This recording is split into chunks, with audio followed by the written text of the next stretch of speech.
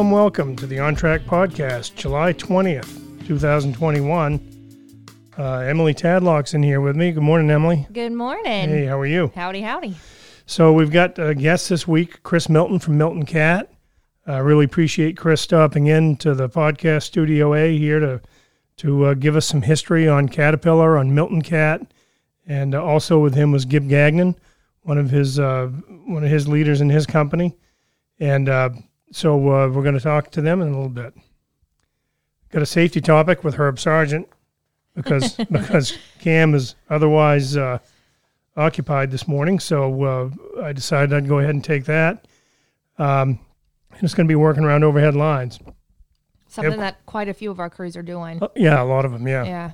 Yeah. We got shout-outs. We got the Price is Right. The price of a 4-way, 10-foot, half-inch cable with a hook loop and a hook on the opposite end. Woohoo! We got a question for me? We do have one question for you.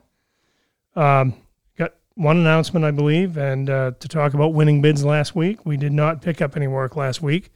That does not mean the estimators aren't in there working their tails off. I guess one thing you all ought to know is our hit rate on picking up work is about 15%. Wow. So out of 100 bids that we put in, generally speaking, we pick up about 15. Yeah. So that can be a little discouraging when you're an estimator. But they're working. I know we got some big things on the horizon. So with that, we're going to move on to the main topic. Chris Milton from Milton Cat. Welcome, Chris. Thank you, Herb. And Gib Gagnon from Milton Cat also. Thank you, Herb. And just real quick, I guess, if you could just give us a brief introduction. Sure. It just kind of like a 1-minute career. Yeah, 1-minute career. So coincidentally, I went to Bowdoin College, which is not terribly far from here. No. I grew up in southern New Hampshire and went to high school in Mass. Had aspirations of being a hockey player and found out I wasn't quite that good. I was a high school player, but went to Bowdoin, graduated in 1982. And my grandfather actually worked for CAT way back in the day, and then ultimately the roots of who we are started as Jordan Milton Machinery, and we started in New Hampshire, Vermont in 1960. In 1982, Arnold Machinery, who was the dealer here in Maine, my father bought him out, or bought the Arnolds out, and started business in Maine in May 1982, when I graduated in June 1982 and went to work for my dad. Yeah. So my career is 39 years. Yeah. So that Arnold Machinery location was actually, now it's like a, what is it, U-Haul now, I think, in Bangor. Yeah, and I actually relocated over to Brewer. Yeah, I actually worked in that facility in 1984. My dad said I had to go work in a branch to learn what working in a branch there you was. Go. The ground up, Chris. That's the way to go. I was scared that I was going that far north, but ended up having a wonderful time and really learned a lot about the forestry industry, which is obviously a big component of business in Maine. Yeah, and it's been a long ride. I mean, so 1982 started. I've been through every position up to CEO today, but. Yep. And over the years, we have subsequently acquired the dealer Mass Rhode Island, Eastern New York in 1991, and 2004 acquired the rest of upstate and Western New York. So today we're in all New England except for Connecticut, and all New York except for the city in Long Island. Wow! So it's been a great ride. It's been a great growing ride. Fast. So Gib, you've been with the company a while too. I have. I started with the company in '86. I'm a Maine boy. I started in. I grew up in Aroostook County. Those potatoes. For me, it wasn't too far off. But I started with Chris in '86. Started in the sales department. Really worked throughout the territory, Maine, New Hampshire, Vermont, and ended up in New York. I live in Saratoga Springs, New York today. Nice country up there. It is. And so I've been in New York since 98, I'm sorry. And just recently, the last 2 years, became vice president of machine sales for Chris, and that's the role I play today. So, yeah. All right. Well, thanks. Thanks for coming up and being on this. Absolutely. I've really been looking forward to this. As have we. So, just a brief history of CAT. Like, we don't have to go from the first track machine all the way to the hydraulic excavator, but just like how did it get started? Yeah, and as we talked briefly before the podcast, so there's two names, Holt and Best. Were two families, and one was from Central Illinois, which is Peoria, which is really the roots of CAT, but the other was from California. And I don't know all the facts of how they got together, but primarily looking at a machine for the agricultural business, which is big in Central Illinois and California. Sure. And the dozer became the first products that they developed, and I think that the name Caterpillar comes from the undercarriage. And it was literally, at that time, more of an agricultural tractor. Correct. They didn't have a blade on front at first. They did not have a blade on it first, and they were pulling plows. And, right. And so that's the roots, and they quickly located in Peoria, Illinois, which is, as people who know CAT, until recently, I'm not sure people even are aware of it, but maybe 4 years ago, they actually relocated the headquarters from Peoria to just north of Chicago. Oh, really? I didn't know that. And it really is in conjunction with being a global company and the access of people. Sure, yeah. People from around the world getting to Peoria, Illinois is not necessarily the easiest thing. And so I had the opportunity to go to Peoria about 21 years ago, right? And I got sitting in front of you here. The Gold D11 that your VP of track-type tractors gave my grandfather. Yep. He was 95 years old. Awesome. When we went on that trip out there. And I remember you had a young lady named, or they had a young lady named Mindy that came out, and she gave him a big hug. And she said, Mr. Sargent, there's a golf course, it's like, I don't know, 100 acres under one roof. Can we get a golf cart for you if you'd like? And he said, these young fellas might want one, but and that was me, Alan Vigue, and Kevin Gordon from our company. Awesome. And so he, at 95 years old, he hoofed around that whole facility. Good for him. And I think it was a year or two after that, he was at his last Con Expo. Okay. And trying to keep up with him at one of those things is a challenge. Those are unbelievable. So you talked a little bit about the Milton CAT history and some of the things you've done. And I know we've got, when I first started in the career, it was still Arnold Machinery. Yep. And it was right about that time. What year did you say you folks 1982. Yeah, so it was right about the time that I started full-time. It was 83 that Arnold kind of disappeared and the Southworth Milton thing showed up. Right. And I was a little confused. I didn't know but I wasn't dealing with the equipment dealers. I was just working in the field. But so the more recent history, you mentioned you've had a lot of expansion, acquisitions. So and maybe more think about Caterpillar World in North America. But when I started in 1982, coincidentally, there was over 100 dealers. And today is just over 40. And you said 40. 40, yes. And who we are today, when I started, was we are today with 6 different dealers. Through three of those acquisitions are ours. In other cases, it was another acquisition, and then we subsequently acquired dealers. So, the whole world, it's a function of the capital required. The rental fleets and inventories that we have today, but dealers have been getting bigger and bigger and bigger.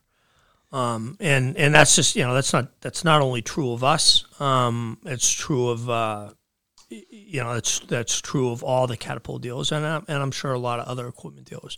I share with you that we hit $1 billion in revenue for the first time in 2019. And, but the same thing's going on across the U.S. We were one of 15 dealers to hit the $1 billion mark. So a lot of this growing brings a lot of tension, stress. You unearth things that you didn't foresee. I'm guessing. Sure. So what are the big challenges of non-pandemic challenges? Yeah, so of growth. Yeah, it's it's really funny. There was maybe not directly answering the question, but about 20 years ago I found a drawer in my parents' house with financial statements from the very beginning years. In the early 60s, the first 4 or 5 years. In the first year, they did $2 million in revenue and made $30,000. Yeah. And I just happen to know the history, but they had 19 employees. And they had 2 stories, and this is part of the Milton Cat lore, but the original shop in Concord, New Hampshire was a dirt floor. And so as you've grown over the years, and we see it in our relationship as a dealer with Caterpillar.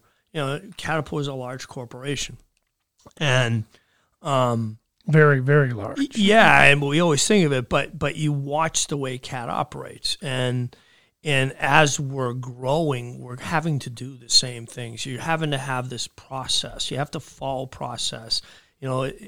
People talk about Big Father looking over everything you do, and that's maybe the frustrating part of being in a large corporation versus a small corporation. But when you look at it from the perspective of how do you operate and move quickly as a large corporation, you have to have all these processes throughout the organization. Because agility is very important. Or you can't move fast. Right. And so we're going through those phases, and right now we're in a phase of developing a lot of, and I know we talked about your training initiatives and goals. We're going through the same thing. We're creating a learning and development organization for the whole organization.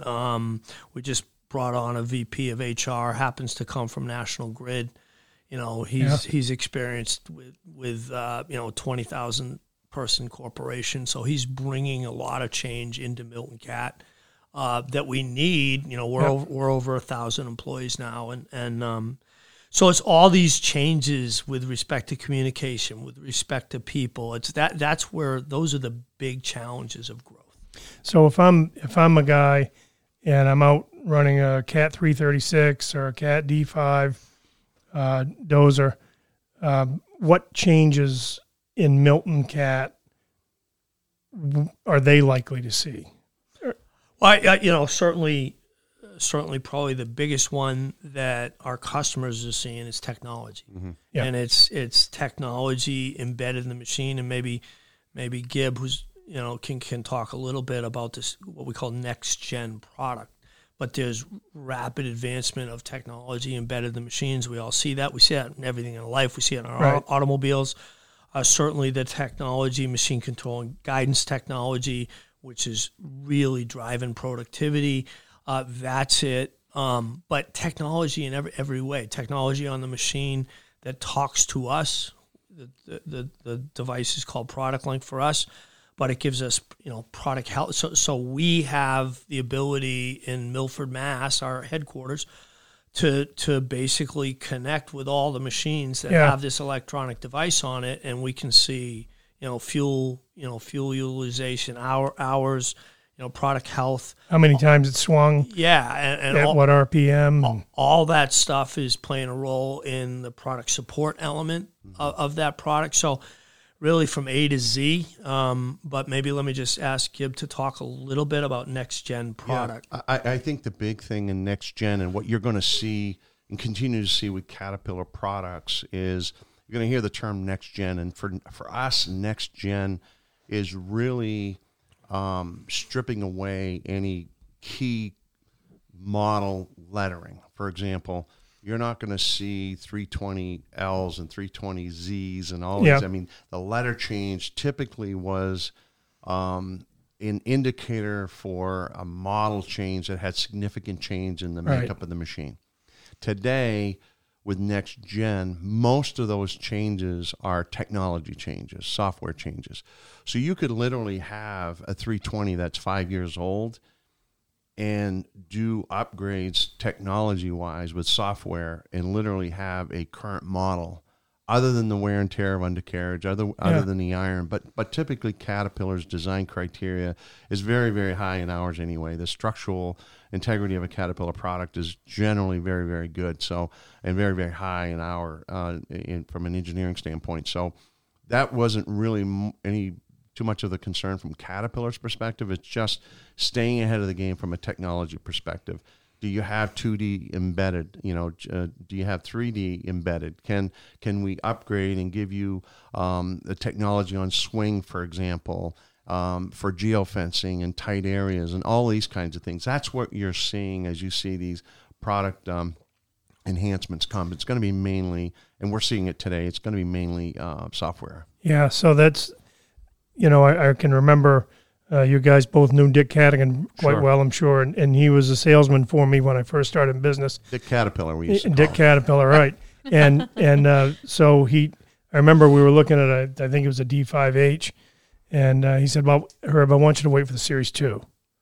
But that's the way Dick was, right? He wanted, and I said, well, what's the difference? Well, it was the push arm pins or, another 2 millimeters in diameter. He knew every stinking detail about those machines. But what you're saying, and I think the major mechanical changes have maybe gotten to the point where the juice for major mechanical changes, major setup changes, the juice isn't really worth the squeeze. The juice is really in the technology and how they get used. So you still have to, as you said, take care of the undercarriages. You have to, make sure you don't have a broken stick or you don't have cylinders that are scratched or scored and all that stuff. So the mechanical stuff still has to be taken care of. But yeah, and I think the mechanical integrity is even better today because the technology is providing buffer zones, if you will, for an instance where damage could possibly happen 10 years ago won't happen today because the brains of the equipment are telling the machine not to do certain things. Yeah, so it's that's really where the enhancements are. I think to add a couple points is it's starting to happen, but I think the evolution is you're going to see sensors and components. And that's going to give us an understanding of when components are starting to fail ahead of time. So obviously you want to be able to do these repairs before failure. So in components, you mean like final drives, transmissions, engines, sure, pumps, undercarriage. And then the other thing that Gib's saying is in the past we might be 5 years before Cat would go to a new series of a wheel loader, excavator, or whatever. What you're going to see is much more like the automotive world, which I think I've always watched. I think we follow the automotive world in a lot of ways. Mm-hmm. Maybe we're 15 years behind them in how they go to business and how they do business. But every year you're going to see changes in product. It's not going to be as significant as you would see with a new series where you'd wait for 5 years and then they come out with it. And it's going to be largely technology driven. Mm-hmm. Yep.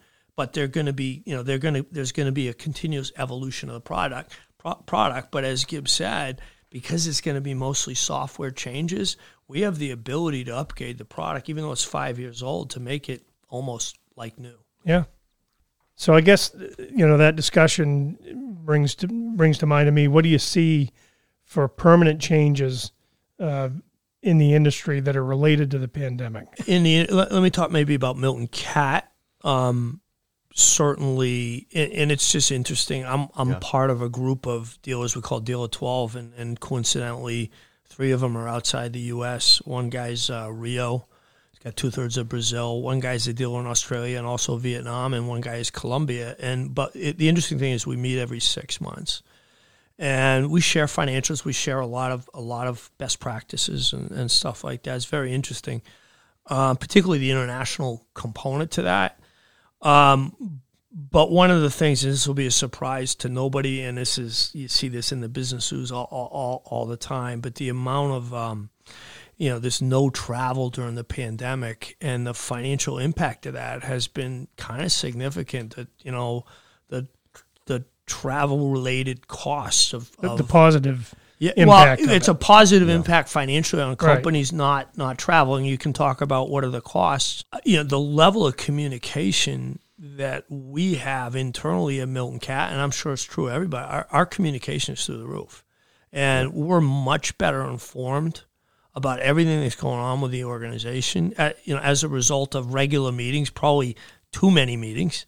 But I think, one of the benefits of this whole experience, I think, has been that communication, this technology, the understanding of the value, or maybe the fact that you don't have to travel. You can have people, you can have meetings, even though not everybody's in the same place.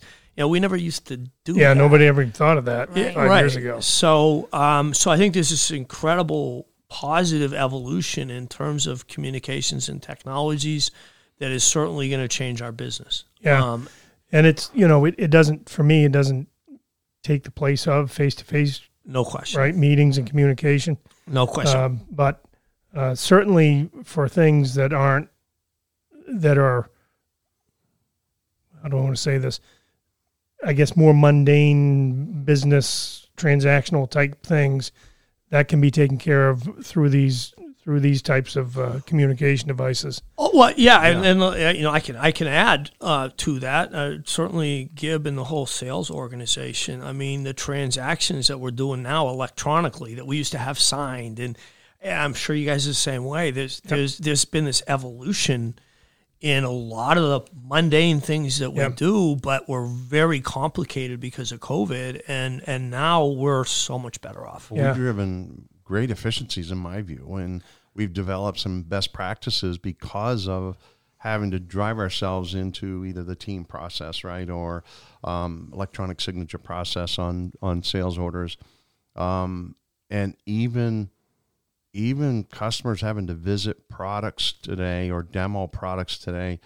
We can do live demos through technology today, where we're showing a customer a machine in Milford, Massachusetts, and the customer is in Portage Lake, Maine, and he has a complete view without any issue at all in comfort of being able to buy that product, as opposed to sitting in the seat, driving it, and all these sorts of things. I mean, we have really refined what that looks like for that customer today. And so you think about that and say, wow, that's a good best practice, but think about what time we've given back to the customer of not having to take the travel or send your equipment just the guy accessibility out to the field. too. This absolutely, accessibility is there, and we've got a really sharp team of people, and these folks have come up with some really good ideas over this pandemic, and it's developed some really good best practices for us. And can train remote. Train. We have our site tech guys will be on the site, but they won't be in the machine, but they can see exactly what the operator's doing. There's a lot of tremendous benefits. One of the things you mentioned, people traveling and the customer, giving back the customer some time. And we typically have had superintendent and foreman meetings once a year for about a week in March, and then we kind of send them off and they're gone. And so we did our meetings this year virtually, and I didn't think it would work that well, but to be honest with you, it worked better than I think any of us thought it would, to the point where we said, should we do these quarterly? And just a couple hours. We're going through the same with our superintendents. And, the comments we're getting is, in the past, we'd have these every once in a while. They were very sporadic, but we'd have to have them travel from northern, eastern Maine, western New Hampshire, Virginia even, to come in. And now we're doing those 2 or 3 hour meetings, and they don't have to be on the road for half a day. They don't have to wait a year. Right. So you can continually communicate to your employees much more pertinent, timely information. And I can tell you right now, as a communications director, that just makes me super happy. I bet it does. So looking big, like 30,000 feet at the heavy equipment industry, looking at the demand for it, the market, what do you guys see in that world? Are we seeing huge demand? Yeah, we're seeing unprecedented demand. I can tell you that so we had a record, I think I shared it with you, of volume in 2019. We went backwards 5% last year, which we thought was great considering the circumstances. Our year starts October 1st, so we're into the 10th month. we're up 20%. Wow. I'm not used to seeing those kind of growth numbers, and it's really across the board in our organization. Machine sales, our whole power systems division, which is an engine related division, a lot of different businesses that I think a lot of people don't realize that we're in on, and then the parts and service component. But the answer to your question is, there's really unprecedented demand. Inventory is a real challenge for us. It's not unique to our business. There's issues. There's huge issues with bringing product in through the ports. There's a lot of logistical issues. And when you got to ship across the Suez Canal, that doesn't help anybody, right? Particularly when it's blocked. All right. But so we are certainly challenged across the board. Engines, machines, parts, getting inventory out of CAT. But we know that's true across the board. So we're seeing unprecedented demand and a lot of stuff that would, I think you guys see. But one of the things that's been a big impact, and Gibby has really been part of it, is we see tremendous growth in the rural areas of our territory as people exited the cities in COVID. Wow, yeah. And we saw, tremendous residential growth. I know, yeah. I know you guys have seen it because I heard something about like the high school in Mount Desert. The enrollment went up 40%. I did not hear that. And last fall, that's what we had heard, that the enrollment for the schools in Mount Desert Island was up 40% last year. Oh, I can tell you, Aroostook County could use that kind of growth. Yeah, they Right, sure could. Because I think all of Aroostook County, this was a few years ago, had 700 high school seniors. Wow. That's right. Well, and it's true that a lot of people from New York, especially, and places like that, have vacation homes here up in Maine, and they just moved. Right. They just moved and lived here. Yeah. Correct. And we've seen a lot of that in all of our rural areas. Our small machine market has gone Crazy. straight through the roof. That industry has stayed really high over the last 2 years. We had a little dip in the larger iron last year, but this year it's up almost the total industry. This is all manufacturers together. Is up nearly 40% in our patch. Do you see this trajectory continuing, with the new infrastructure bill and things that have... No, well, look, I've shared, the first 2 weeks in June, I did employee discussions similar to this. And, the inventory challenge and the people challenge, the finding qualified labor is, to me, that's even a bigger challenge for us than the inventory challenge, and that's not unique to us. It's everywhere. But there's no way for us to sustain the 20% growth if we're challenged on those two fronts. So there's always challenges in businesses. Well, it's another so one. So what I'm afraid of is you're going to raise the price of machines 20%, and that'll be your growth. You'd like that, but let's not do that, okay? Well, it's interesting. You bring up an interesting point on infrastructure, and I mean, at the end of the day, you folks need to be busy for us to be busy, right? And that really is... That's why it's so important to advocate for our industry, our total industry, and whether it's home building, commercial construction, highway business. The infrastructure package is really important, and we're going to need that. There's a lot hanging on that right now, and I think, if I were to speak to all of your employees out here today, I would say, advocate. This is your business. This is your life.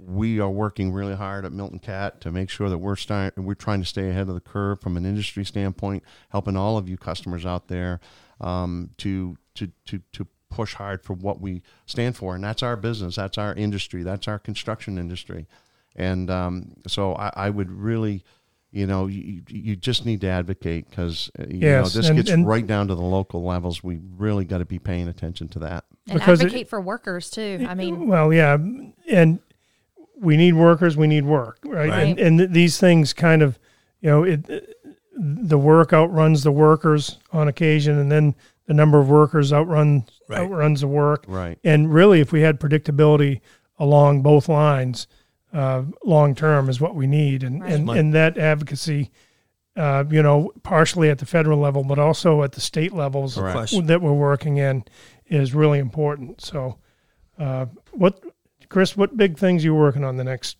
let's say, 1 to 3 years? 1 to 3 years with this whole Milton Rents initiative, which is a rental services initiative for your folks.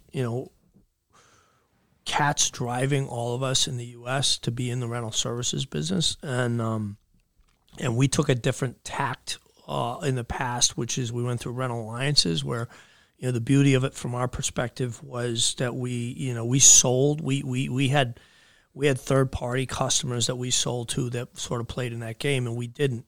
And we've done a U-turn on that. And so in 2018, I bought a company in New Hampshire called ProQuip, and they're in this rental services business. And basically, I think of it as what we want to be. It's equivalent to United Rentals, Sunbelt. Right. That's who the competition is, and we want to be that supplier to the contractor on the job site. And we get the first call in the morning. That's our vision, and we supply everything and anything that you need for that job site. So it goes way beyond the Catapult product. It's aerial lifts, it's concrete saws, it's safety equipment, and so we started growing that out in 2019. We just opened our first store in Maine in January in Portland. We're opening our 7th facility in Springfield, Mass. in November. But our vision is to have 30 facilities across our 6-state territory by 2030 and have revenues of $250 million. So we got a long ways to go. Today we'll be about $25 million this year with 80 employees. So we've got a long ways to go, but we've grown really rapidly from 8 million and 30 employees in 2019. So that's a pretty big deal. That's a big initiative. As we were talking before the podcast, really trying to drive a whole digital culture at Milton Cat that can basically absorb technology rapidly. And I feel that's an important criteria for us in this world of ever-changing technology. So there's, on that point, there's a lot of people, I think, that are listening to this podcast, our employees, that may say, hey, enough of the technology. Okay, we've got GPS, we're all set. Right. Enough of the technology, but the reality of it is, it's coming. It's coming. It's coming. It's coming. And we've got to adapt to it. And we have to be a company that doesn't go 5 years and then change, like you talked about your machines that change. Right. We got to be a company that changes every day. Yes. And as long as this is us, as long as we respect our values through that process. And do it together. And we've established those values, so that everybody's treated right through it. So so a lot going on. And you want to be on the front end of all this stuff. Yeah. Well, I think the other thing, too, when you talk about technology, I mean, listen, we're still a people business, right? Sure. And you look at SiteTech, for example, and see what that technology has done, but think about the efficiencies that it drives within your employee base. So SiteTech is your Trimble distribution. Yeah, Trimble. We have a modeling company now called TriPoint, which is actually doing modeling. That's done a lot for us over the years to help out with our customer base that don't have that technology or that service within their own organization. But when you think about how much more effective you can be by using that technology, by having people that embrace that technology, and then look at your bidding and look at how tight you can be, because the margins are small on bids that you guys are working on, and so you're trying to grab every little inch you can as you're bidding these things. But I think probably the biggest challenge that people have is they're fearful of technology, and they need to trust. And part of that trust is through leadership, right? I mean, we have to do a great job at Milton Cat to lead our people to understand that, as Chris said earlier, we're not doing this. You're not doing this on your own. You're not doing this alone. We're doing this together, and we're going to help you get through this stuff. Right. Well, I think we could sit here and talk all day. I think we could too. But I know you guys have a hard stop, and Emily's got to get headed out here pretty soon too.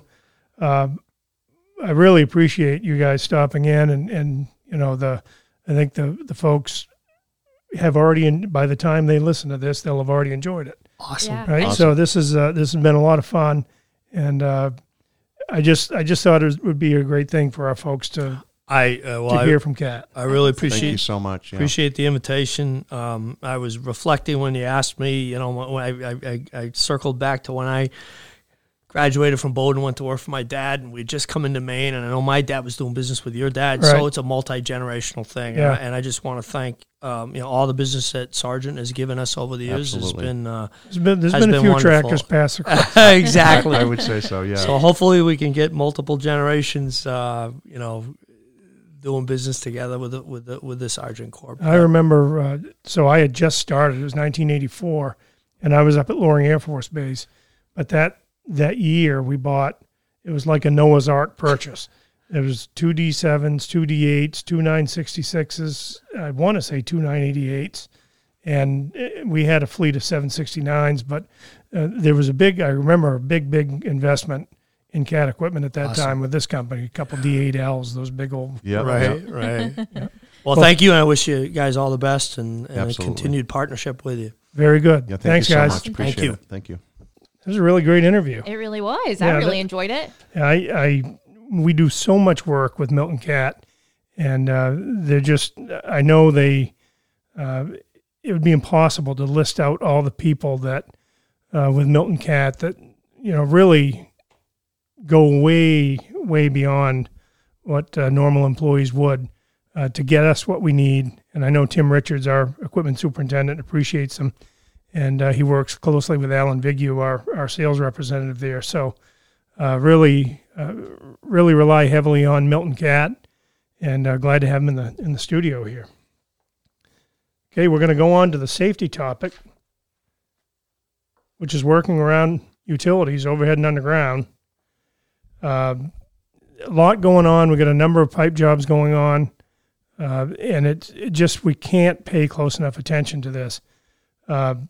So when it comes to overhead power lines, we're required to stay 10 feet away from those with trucks and equipment.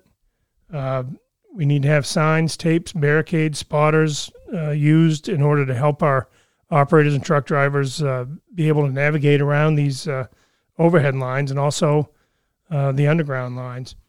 We're going to maintain communication with spotters when we're working around these overhead lines, so the operators, the drivers have to have good eye contact with these spotters, or some kind of a two-way radio type situation, but prefer eye contact.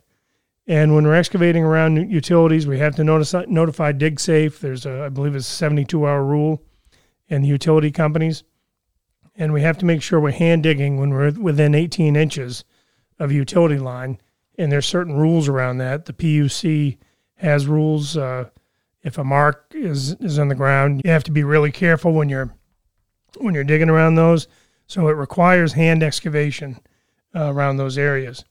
And if we hit a utility line, we must notify the utility company and the PUC using their report and send some pictures.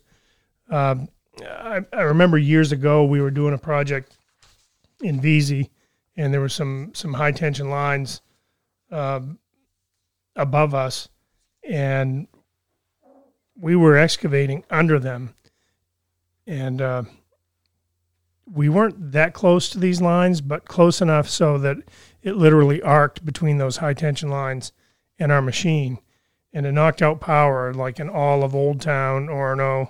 Oh, geez Louise. Yeah, and kind of a scary thing. So we want to be careful, ultra careful when we're around power lines to respect them mightily. And if a line ever comes down, never ever touch it. I don't care what it is. If you think it's a cable line, just any line that comes down, don't touch it. Yeah, I mean, and I can tell you after going out last week, holy moly, some of these are really tight situations. Yeah, and that, I think, we've asked the foreman to do a crew execution look ahead in the afternoon, and we've asked them to involve their operators in it, to walk ahead the next day or 2 or 3 days' work that they're doing.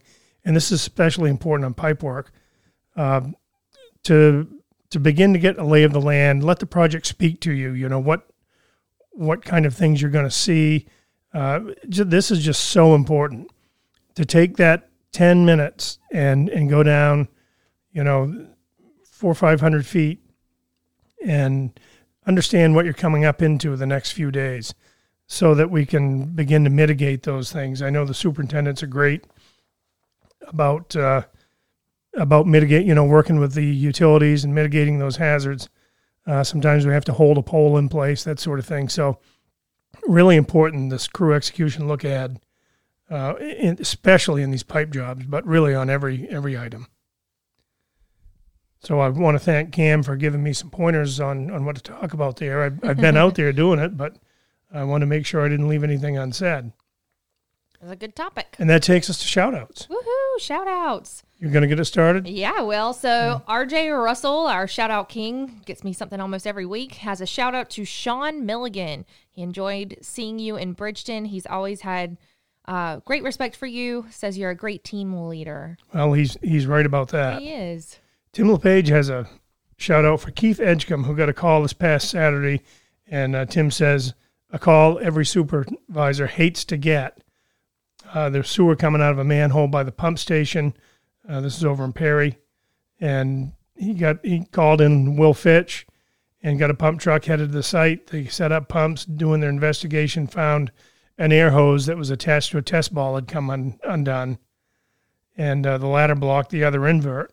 So no sewage went into the house adjacent to it, which was great, but also due to the fast action by Keith and Will. So thank you guys for that. Next shout out is from Zach Sherry. Shout out to the crew that came in Saturday at Colby College. Derek Trueworthy, Steve Burt, Don Flynn, Robert Kerr. We moved a lot of material. Great work. Well, that's a good crew. Yeah, it is. Sean Newton wants to give a shout out to Ben Lee and Cal Sally for doing a great job on the Kingfield project. A lot of traffic control involved every day. 2 fine young men and upcoming sergeants. Now, that is a busy area that they're working at there, so that's a great shout out. Chris Plord has a shout out to Rick Clement. Rick is the kind of superintendent that you want to work hard for. You want to show up every day. You want to stay late and get the job done. And it's all because of one reason. He talks to you with respect, and that's all most employees want in return. So thanks, Rick, for being that guy. Well, that's a great one. Yeah, it is. If you're a superintendent, you like to hear that. Joe Frazier gives a shout out to Arthur Herbest, not only looking for safety in the field, but always checks in with me about my military career and mentors me through the new stage I am in there. He really cares about all our employees, not just work outside, but not just work, but outside as well. Is really what the company needed when we hired him. I agree, because I hired him. Smart move. I went and found him. The next shout out is from Ken Thurlow. Shout out to all the foremen who stepped up to run equipment. And Herb. Shout out to all the foremen and Herb who stepped up to run equipment to keep things rolling where we are so short-handed. He doesn't really say and Herb. He doesn't. I just thought I'd throw that in. But you did hop in there and take over for a little bit. About 10 minutes, yeah. and they were afraid they wouldn't meet the production goals, and he got me out of there. R.J. Russell with another shout-out to Ozzy at Booth Bay. Outstanding job managing the pit operations. Also for making my delivery a fun one. He had 2 shout-outs this week. I don't even know how I missed that. So then Chris Wilson has a shout-out to his wife, going on 10 years at Sergeant, on the road Sunday night, home Friday night, sometimes not home at all on weekends. Without her support and love, he wouldn't be able to be a sergeant. Best wife and best mom. That's a great one, and it's a good opportunity for us to reflect on all the support that all the spouses, both husbands and wives, give our employee owners. And it's something sometimes we may take for granted. It may seem like we take for granted, but I can tell you that, from my point of view, the support we get from the spouses of our employees is really incredible. I appreciate it. I really should have a wife episode. I mean, I sat and talked to Pam Wright for forever a couple of weeks ago, and man, did she have some stories too. I got an idea. She probably does, yeah. So this is, for right now, the last week for the Newton Grindle Award. Oh, boy. Or I should say the last week of cornhole boards and fire rings. Okay. Until I decide we're going to do it again. Sounds good. But what I would like to think is these shout-outs come in because they're great shout-outs, and I think these all are. I think these are all perfect shout-outs and heartfelt. So I just want to keep them coming in. I don't want to think that I'm bribing people to make them. Yeah. We love hearing these shout outs. Yeah, with that said, for the Newton Grindle Award, another twist this week. Oh boy. Always have a twist. And that is because Chris Plord has already won the cornhole board and the fire ring. Oh, right. He did, yes. But I did choose his shout out of Rick. I think that's a great one. I love that. Just, recognizing Rick as the kind of leader that you really want to be recognized as. I met Rick in person for the first time last week and kind of met him and saw him working around the crew. And man, you could tell immediately that his crew just loves him. Yeah, well, he's done everything. Yeah, I mean, he was an operator here years ago. He was a foreman for many years. And 2 or 3 years ago, stepped into the superintendent role. And so he knows what it's like to be in all those various positions. And don't worry, he's already promised me a podcast, so we'll get him up Has he? soon. All right. Oh, yeah. Yeah. So Rick gets the cornhole boards and the fire ring for the Newton Grindle Award this week. All right. Way to go, Rick. So, typically would give both sides. Right. But because Chris already got one, we're going to just thank Chris for that great shout out. So let's give them some applause. Absolutely.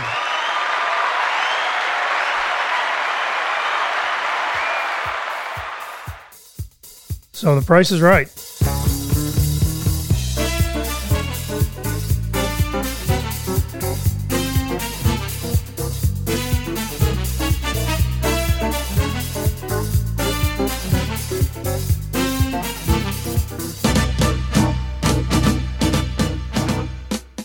Woohoo!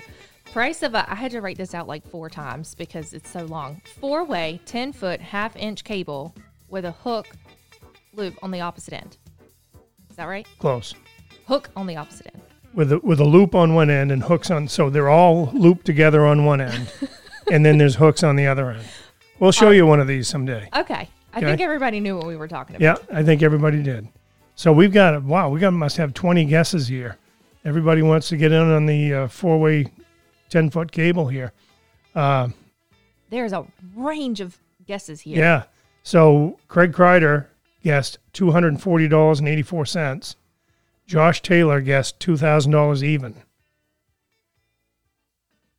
The price of the 4-way 10-foot cable, half-inch cable is $246.84. So there was only one guess below that, and that was Craig Kreider, $6 off at $240.84. What a great guess. And the next one was Ben Watson at $255, so he was only off $9. Those are some good guesses. So there we go. Craig Kreider with a $50 gift card to Amazon or the company store or Visa gift card to use for whatever you want. Use it for whatever you want.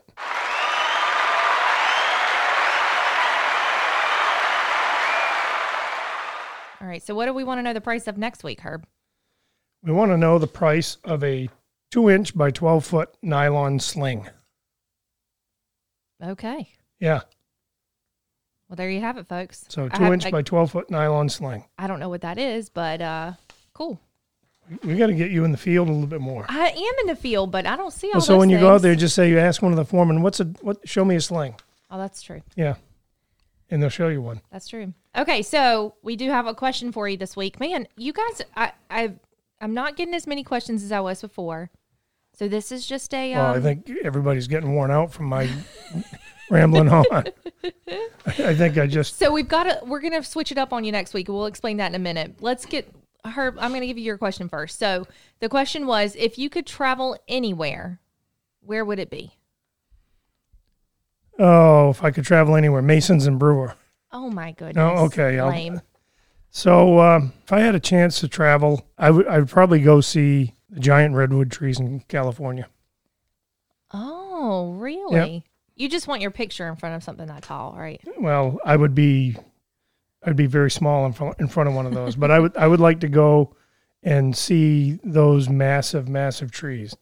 There's some famous pictures of literally some of those trees with tunnels cut through them so cars can drive through. It's incredible. So I don't know why you'd want to hurt a tree like that, but not that I'm a tree hugger, but, just make the road go around that awesome tree would be just as easy, but it wouldn't make for very good postcards. That's true. So I think that's what I'd like to do. Okay. Well, maybe you'll get there one day. Maybe. If I behave. So Announcements. Well, first, I just want to let everyone know we've got a twist up next week for questions for Herb. Instead of questions for Herb, we're going to have questions for Tasha and Eric. Tasha and Eric are going to be on the podcast with us next week. And so we wanted to offer you guys an opportunity to ask Tasha and Eric some questions. So get them in here. As many as we can fit in, we'll fit in. Yeah, we've been busy with the podcast with a lot of different guests. And I think it's great for Tasha and Eric to give their perspective on the company. And it's kind of a mid-year checkup. Mid-season. I mean, we're really cranking on some stuff, so it'll be good to hear from the two of them for sure. So questions for Tasha and Eric next week. We'll have them on and look forward to that. For sure. And get those questions in, please. Yes, please. Text them right to me. This is a good point to make because I had someone out at a site ask me the other day, how do I send you my shout outs, prices right, those sorts of things. So including your questions, you can text them all directly back to that same text number. If you text it right back, I get all of them and I compile them all together. So just shoot a text right back to me. Very good. So then just an announcement, a reminder that ESOP distribution election packets have been mailed out. That election window runs until August 16th. It's running since the 16th of this month to the 16th of next month. So August. Yeah, of August. So make sure that if you're anyone who's eligible to elect an ESOP distribution, you have to get that information returned to our principal, to HR. Yep, to Amy. To Amy. Primarily Amy. Amy Soames. That's ASOM as in Michael, ES at sergeant.us. That's the one. Okay. And I just wanted to send in a reminder too. Don't forget to send us your pictures of you guys out doing stuff. You know, I'm friends with a lot of you on Facebook now, so I see a lot of you going out and doing fun stuff. You know, we like to include those in our newsletter for our wellness section. You and your families out doing stuff.